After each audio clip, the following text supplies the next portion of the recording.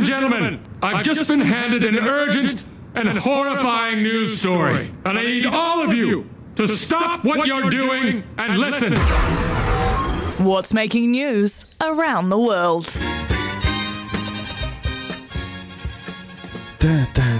Finn Basimo in for Sammy Hewitt, who's away at brother Andrew, I think it is, getting married today in Rotorua. Big shout out to the whole family down there in Rotorua, who will no doubt be streaming Afternoons with Staffy through the church radio system Bluetooth. But Finn Basimo, you've probably let off the hook a little bit here with What's Making News, because whenever Sam's not here, he always texts me to say what time's What's Making News, and he listens in, because it's the producer's job to do What's Making News. He hasn't texted me today because he's at the wedding. I've been let off the hook, and I'm very happy because, I'm shaking in my boots a little bit here, Staff, but it's all right. Don't worry. First of all, you're the man with 1,000 nicknames. I am. You've picked up a few since you've been here. I have. I think I'm the only one that calls you Finn Basimo. You are. You are the only host, even worker here that's called me Finn Basimo. And it's bass because of your voice. Bass, Finn Basimo. You sound like an Italian, what would you be? Not bass, probably tenor. Anyway, and you're called Huckleberry as well. Huckleberry on the Saturday session. Go by that. Yeah, Huckleberry Finn, Daniel McCarty and Grant Elliott like calling me Huckleberry Finn. Anyway. That stuck pretty good, so. What's making news? First story I have is that an airline accidentally sells flights for only $2. And there's a catch, and I'll get to that at the very, very end. Okay. So the China Southern Airline is blaming a glitch in its booking system for the sudden appearance of incredibly low prices, advertised for as low as 10, I don't know how to pronounce this, yuan? Yuan. Yeah. That's equivalent to 2 NZD. I've flown China Southern before. What are they like, Steph? I've never flown them before. Somewhere between Jetstar and Air New Zealand. Okay. It's not terrible. I can run with that, yes. International. I think I flew with them from, it was one of my trips, it might have been to Hong Kong or somewhere like that. Yeah, it was okay.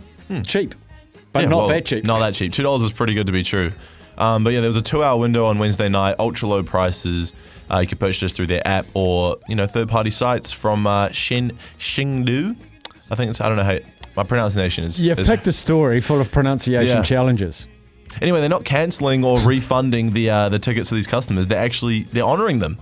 So people that bought $2 tickets, they get to go on the flight for $2. Wow. So how good is that? That's amazing. So the most expensive one that people would have had to have paid was from Chengdu to Shanghai for 10 yuan, and it's usually 2,000, which is equivalent to 463 New Zealand dollars. 463 down to 2. That's special. That's better than Briscoe's.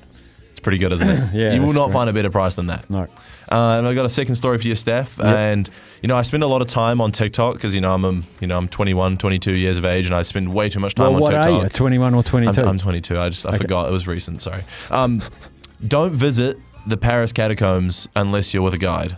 And This is the story I found on TikTok. This lady, she had a boyfriend that lived in Paris, and they said that there's a community of people that actually live in the catacombs, like down below, like the places where you're not supposed to go. Wow. And a lot of tourists and French people will go down there with a headlamp and a map and just trying to go on like a little exploration. And I don't think the people down that live in the catacombs, the community, like it very much. So the story that this lady was telling is that her boyfriend said that the people that live down there will sneak up on these people exploring the catacombs after they've gone through all these corridors, crawling around, and they will steal their map and they'll steal their headlamp and run. And they are stuck there. Oh, they're like, good luck. That would be a biggest fear for me. Horrendous. Like, I don't like those mazes. No way. It freaks me out. Imagine in the pitch black, tight little spaces you're crawling under, and then all of a sudden someone just pulls up on you, takes the light, your map, it's pitch black.